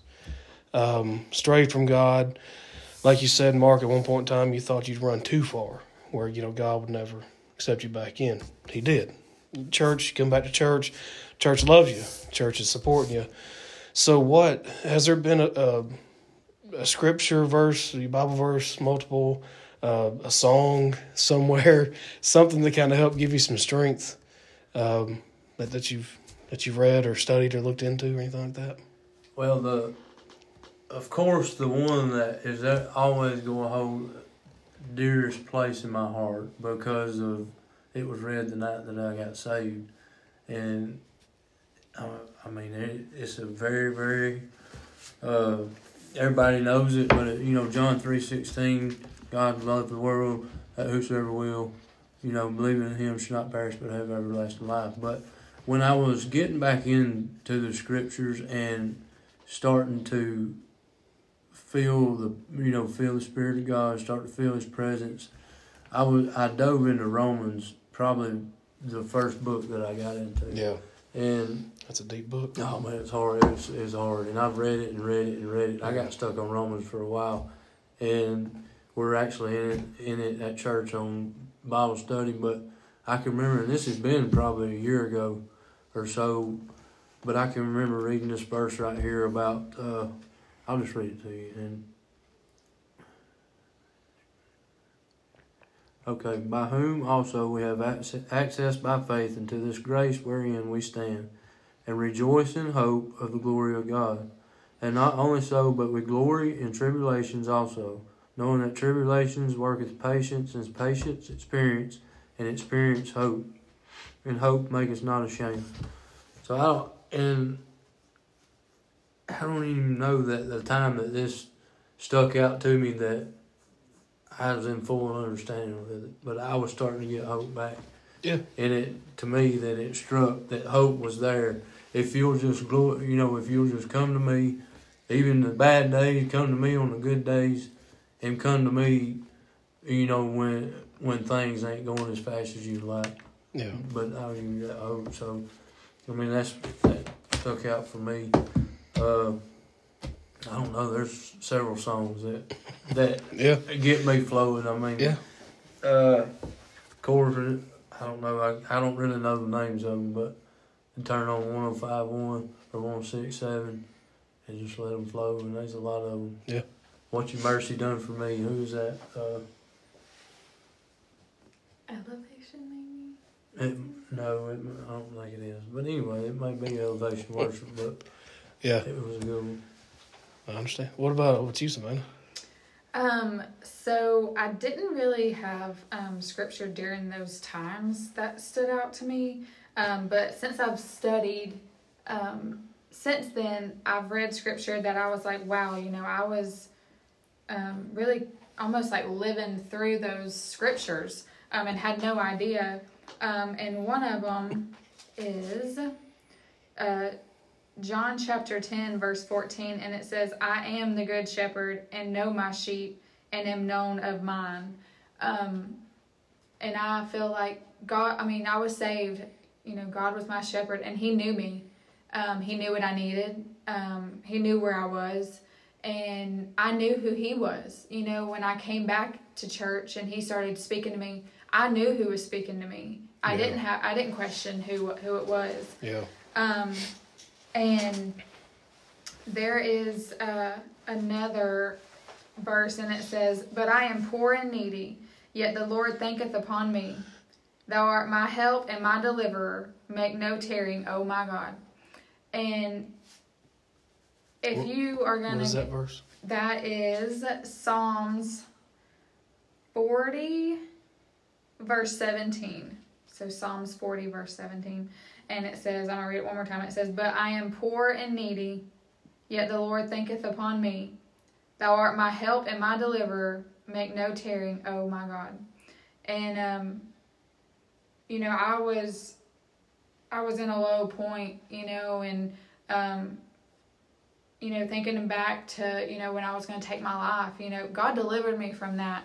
God delivered me from the crowd that I was hanging out with, the decisions that He delivered me from all of that. Because He is my shepherd and He knows His sheep. And when I came back into,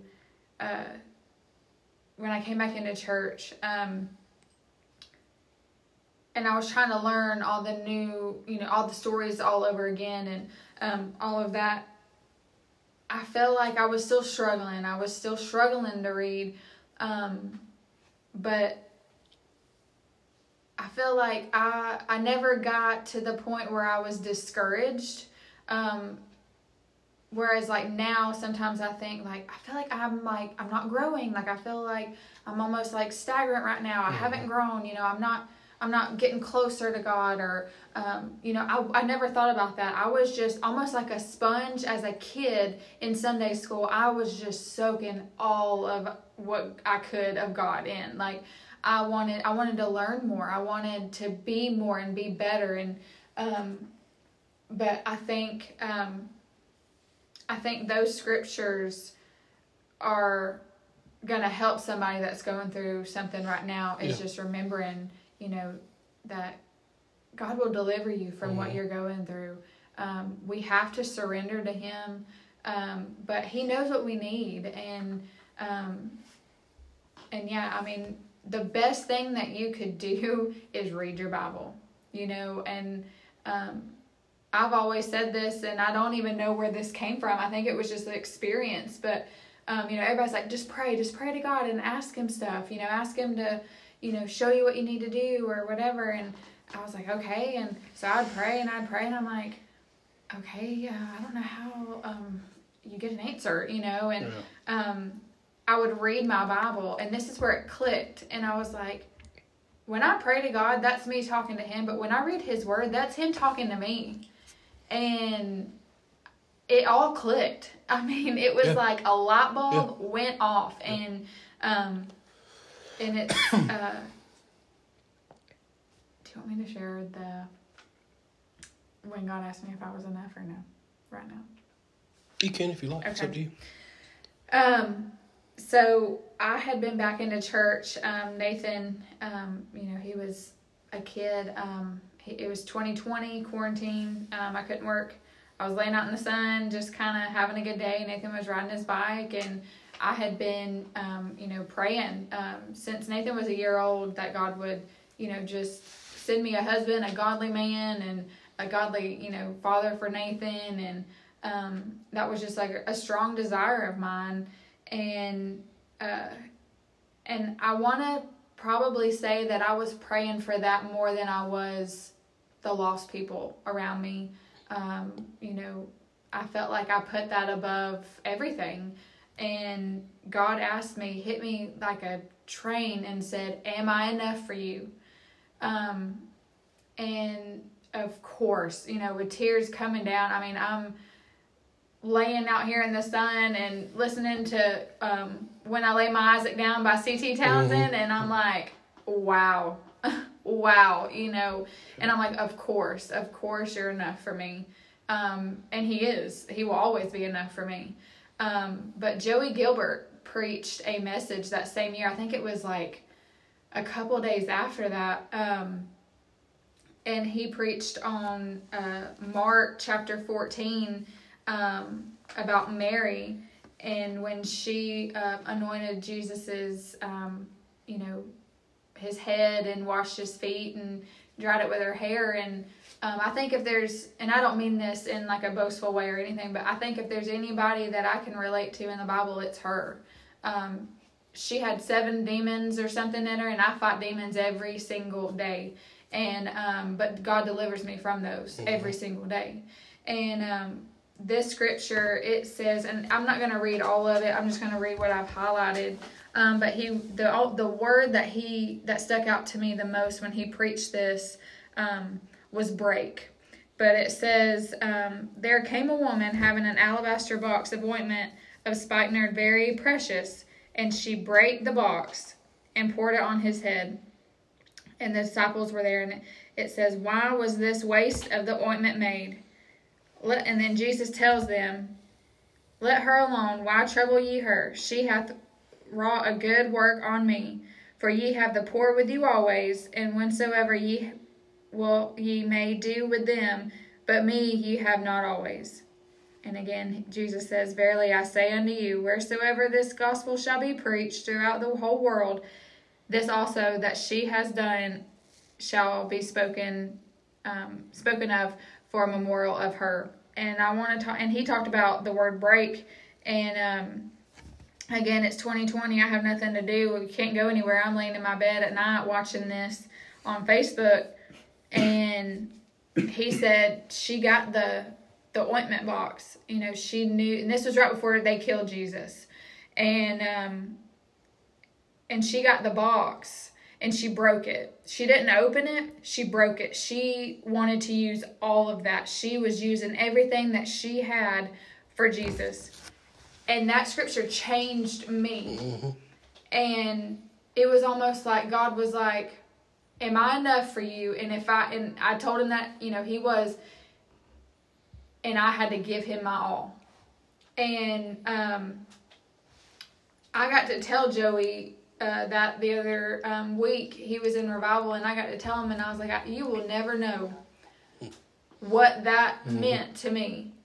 He was doing a Facebook Live in the middle of COVID. He could have easily said, I'm not going to do that today. But I'm so glad he did, because it spoke to me. Yeah. And that night shifted my life, because I chose to live solely for God, to give God my all. And I guess a song that speaks to me is He's My All in All. And I get to hear Lexi sing it as many times on Sundays as I can get her to sing it. Because Jesus is my all in all. And I love him, and he has done so much for me. Oh yeah. But there is this other verse that I want to share, and it is Matthew chapter 11, verse 28 through 30. And it says, "Come unto me, all ye that labor and are heavy laden, and I will give you rest. Take my yoke upon you, and learn of me, for I am meek and lowly in heart, and ye shall find rest unto your souls. For my yoke is easy, and my burden is light." And I remember reading this scripture several months back, and me being me, when it says yoke, I thought it was talking about an egg yolk. And so I didn't understand. I did not understand what this was talking about. I was like, how in the world? But I got my phone and I Googled, what does yoke mean in the Bible? And, he's talking about like with the ox. And so how that works is, if you're plowing a field and you've got an ox, you get an older one and a younger one. So that because if you have two younger ones, they're going to be running all crazy. It's not going to do right. But if you've got two old ones, it's going to take forever, But if you've got an old one and a young one, the old one teaches the young one, and the young one kind of learns what to do from the old one. Well, if we get yoked up with God and we can truly lean on him when times are tough, when you can't see a way, you lean on him, and he will guide you. But you've got to give him your cares. You've got to give him your burdens. You've got to give him the wants that you want. And you've got to be okay if the answer is no. Because it's not punishment, it's protection. And I think I truly figured that out through my life. And I have had to lean on God when I haven't been able to see a way. When I got pregnant, I thought there's no way good could come from this. And I truly trusted God. And I was like, okay, here's my life. Take it. Do what your will is, whatever you want, just do it. And I truly think that was a time in my life that I got yoked up with God, and I truly had to lean and learn from him. And this just popped up in my head, but the verse, the Lord is my shepherd, I shall not want. I never understood that. I was like, why should we not want God? I didn't know that it was, we shouldn't want for anything in this world. Because me sitting here saying that I want $1 million, why? Or I want to do whatever. If our wants aren't lined up with God's wants, we'll get caught up and we'll get mad at God because he's not giving us what we want when we want it. And if we would just be content with God and be content with what he's given us, we'll learn that it's more than what we could ever ask for. And I try to tell like young people that maybe I do their hair or whatever, don't want for materialistic things. Want for things that, are of God and, want to get closer to God, and He'll bless you with the things that you need. I think, the first part of that is, come unto me, all you that labor and are heavy laden, and I will give you rest. I don't know about y'all, but when I have been so caught up in things are going so wrong, I'm doing all this stuff and nothing's going right. And when you truly give it to God, it's the best peace and the best rest that you could ever get. And you can't get that rest from alcohol. You can't get that rest from your boyfriend. You can't get that rest from, somebody here. The only person that can give you that is Jesus. Yeah. Yeah. And to tie it back to an egg yolk, even if your burden is as small as an egg yolk or as big as an actual yolk that's put on oxen, God will still take care of it for you. Yes. Yeah. Yes. So I've never heard it talked about as an egg yolk. That's one way to figure out the true meaning of Scripture. Yeah. So y'all were dating. So how'd y'all yoke up? So Cody Riley started pastoring Timber Ridge, and then I got to hanging. And Chad was the pastor at Yellow Creek at the time, and so me and Cody he was doing a little electrical job for me at Louisville when I was doing the office for Riles Brothers, and we went to Subway to eat lunch. Don't put your hand. Oh, sad. And so we just got to talking, and I had been talking like, I need to find. I don't need to. I need to find me a godly woman, somebody good for me, all that good stuff. Cody's like, well, I know somebody might be good for you. So anyways, he showed me a picture of her on Facebook, and then this was like 7 or 8 months before we actually met, but Cody and Chad had been talking back and forth about somehow trying to set things up, and about 7, 8 months later, Cody ends up in revival over here, and he's like, perfect opportunity. So I end up, let's see, what night did I get to come? I got to come on Sunday. What? Sunday night. I got to come on a Thursday night, and I had the opportunity, or I wasn't real sure who she was. I know she was at Yellow Creek. I know she was in the church, but I didn't know what she looked like. So I kind of, church got over and walking out the door, shaking the preacher's hand, and so I think Cody said something about, hey, that's her over there. Anyways, I chickened out. I didn't talk to her or nothing. I went and got in the truck with Ron and me, and Jamie McCracken was right together. So I told her, I was like, well, they was already sitting in the car. I blamed it all on them. Yeah. They're old, they're ready to go home. They're old. And I was driving. So I went and jumped in the car like a scaredy cat. So the next night, it may have been on Tuesday, I don't know, but the next night I had made my mind up I was going to at least say, hey. Anyway, so they had to come back, and I did introduce myself, or asked if she was who I was looking for, and I introduced myself. So we kind of that was your pickup line. What? Are you who I'm looking for? No, I said, are you Savanna Long? I asked her if she was Savanna Long. I didn't want to go up the wrong person. She's like, yeah. So I was like, well, I think you're the one I'm supposed to be meeting this whole time. So we talked for a little while and ended up going out to eat with Cody and Lexi that night. And let's see, come back to service that Friday night, and all that took place about me getting things right.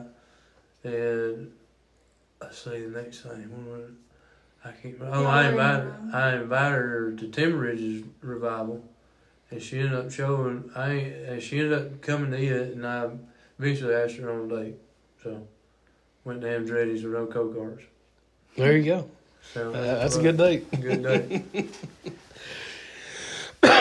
So that summarizes y'all's whole testimony from your raising to now and everything in between, all the high points, low points, and what God has brought y'all from.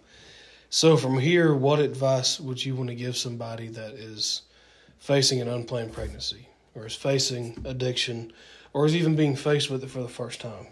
Or let's say even with a young couple, one of them's pressuring them to move quicker than the other one wants to, kind of thing. What advice would you give? We'll start with you, Savanna. What advice would you give?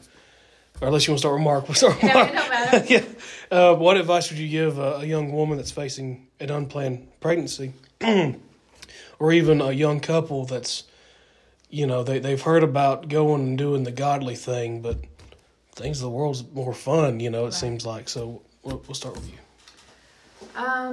That's hard because I felt like if anybody was talking to me in that time, they could have talked to me until they were blue in the face and I wouldn't have listened. But just try God. Try Him. Try Him out and go and see if He can, give you what you need, because I know for 100% that He can. And who cares if, everybody around you is going to leave, God won't leave you. And just, that's so hard because, I feel like when you're at that point, maybe you do feel alone. Maybe you do feel like, maybe you are faced with abortion, and maybe you are faced with, if I don't have the baby, I could have all these,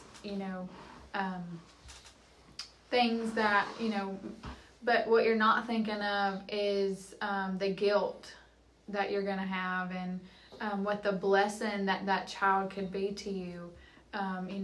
I was saved, but Nathan got me back to who God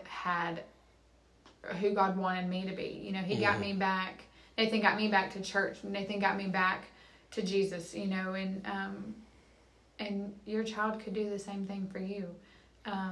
There's no words to describe the love that you have when you hold your baby for the first time. And I kind of picture that's how God holds me, when I go back and, cry to Him and tell Him I'm so sorry, for my sins. But just go to God. And if you don't have a church or know of a church, we've mentioned too, Yellow Creek Baptist Church, which is in Merville, and Timber Ridge, which is in Lula. Try those out and just lean on God, and that's the advice that I give. What about you, Mark? Well, if we want to base it on addiction, or I will tell you, whoever's listening, that addiction, if you're struggling with it, or sin for that matter, will keep you longer than you want to stay and take you further than you want to go. So all I can say is you're never out of God's reach. Never out of God's reach. You're always there. All you have to do is reach out. That's like, and step out on faith. It's just, it sounds, talk about it being complicated, but it's simple as that. That's all I really had to do is really turn it over. I just had to turn my will over to Him and truly reach out to Him, and He was there. He's always been there. Yeah. If He wouldn't, then I wouldn't. I wouldn't be here. I don't guess any of us would be. But yeah. The mercies that He showed on me is, I don't know. It's crazy to think about now that all that's come back to me. Yeah. It's got meaning to it now. Yeah. Everything He's done for us in the whole world has meaning to it again. Oh, yeah. So, yeah. Yeah. And God loves us. And God loves you, whoever is listening to this. His love is, He died for you. He did, yeah. So that all could come to know the forgiveness of sin. So Savanna, you said Nathan, he's 8 years old? Yes. 8 years old. What would you want to say for him? Let's say he finds this later when he's 20. What would you want to say to him now? What advice would you give your son, basically? Oh my gosh. Learn from my mistakes.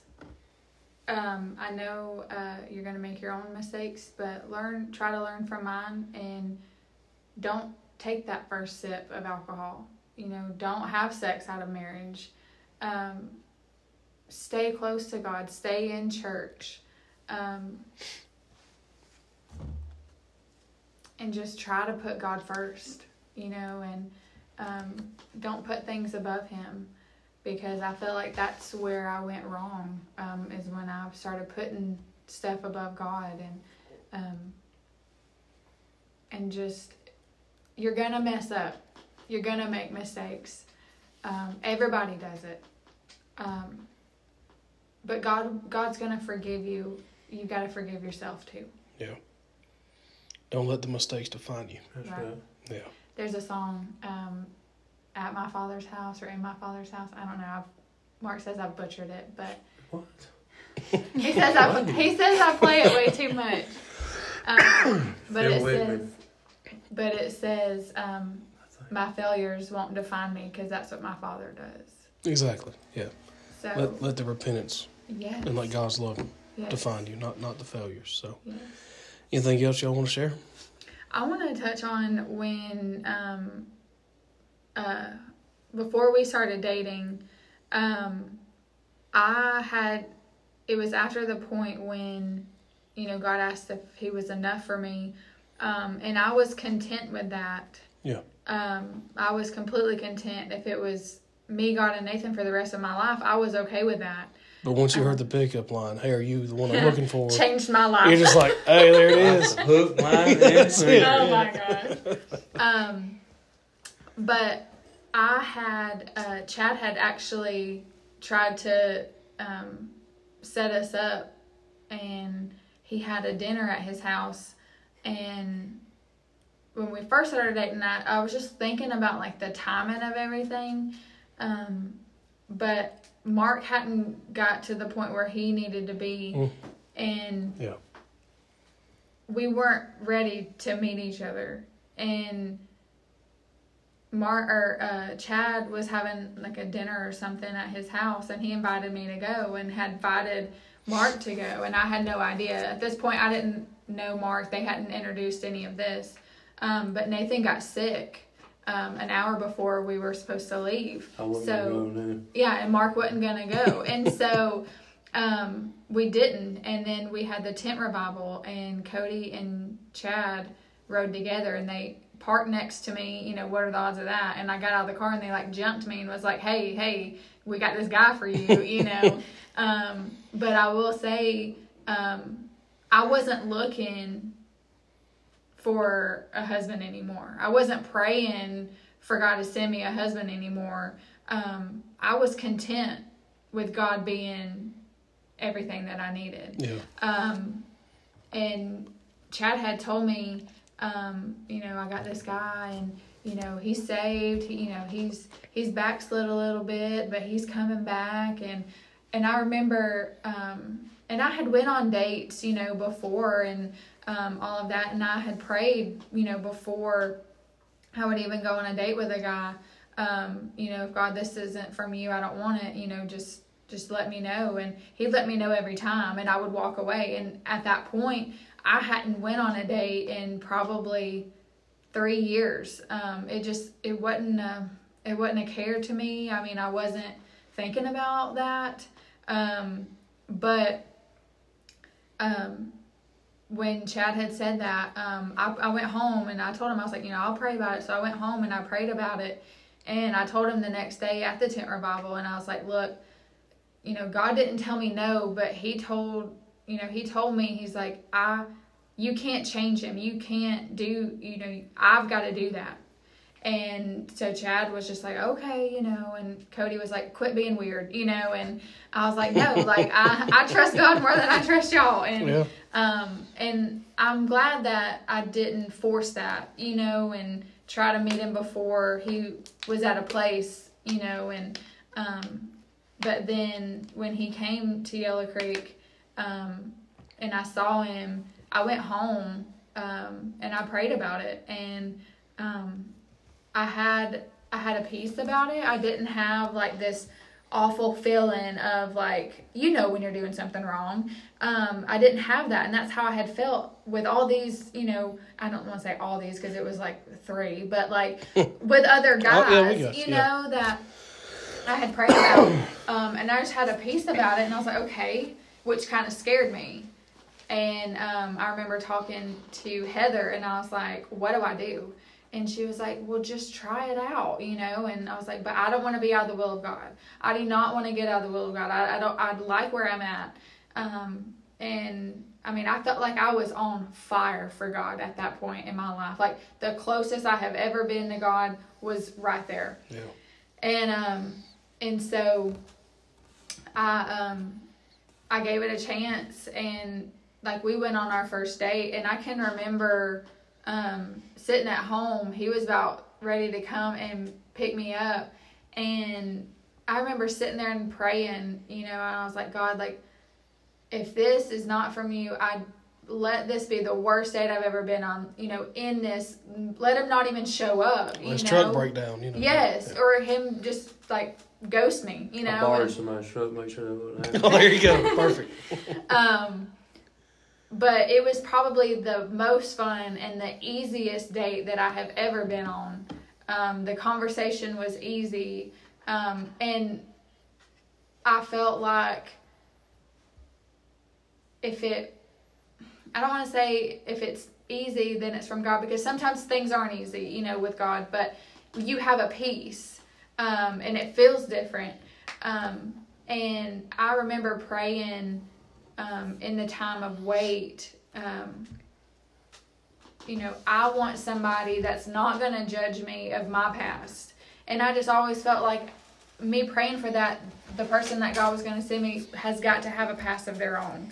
And I would never judge Mark of his past, just like I wouldn't judge anybody of theirs. Just because it's different than mine doesn't make it any better or worse. But like on our first date, we basically talked about our past. Like we open book, you know, it was just like, here it is. It's all on the table. Take it or leave it. Yeah. And I'm glad I didn't know Mark in his past, and I'm glad he didn't know me in mine, because that's not who we are. Mm-hmm. That's not who God made us to be. And I'm thankful for that. And there is another verse that has stuck out to me, and I'm probably not going to be able to find it now. But it says, it talks about, I'm just going to talk, like, paraphrase it. But it says, I have waited patiently for the Lord, and he hearkened unto me and answered my prayer. And I truly feel like that. I truly feel like God heard those prayers, and he has answered them. But anything else y'all like to share? I think it sums it up. So I had an older gentleman give me some advice when it came to praying for something, whether you want it or not. He said, pray that if it be God's will, it's a smooth process. And if you do hit hurdles, you're able to overcome. But pray if it's not God's will, it's impossible to go down that road. So some of that was the prayer you were praying for Mark came and picked you up in a different sense. Yeah. Yeah. So, well, we'll dismiss in a word of prayer. And kind of, I want to do this a little different if we could. I'll let Savanna let you pray first. And then when you say amen, Mark, you'll say a prayer, and that'll be a dismissal if that's okay with y'all. Okay. So whenever y'all ready.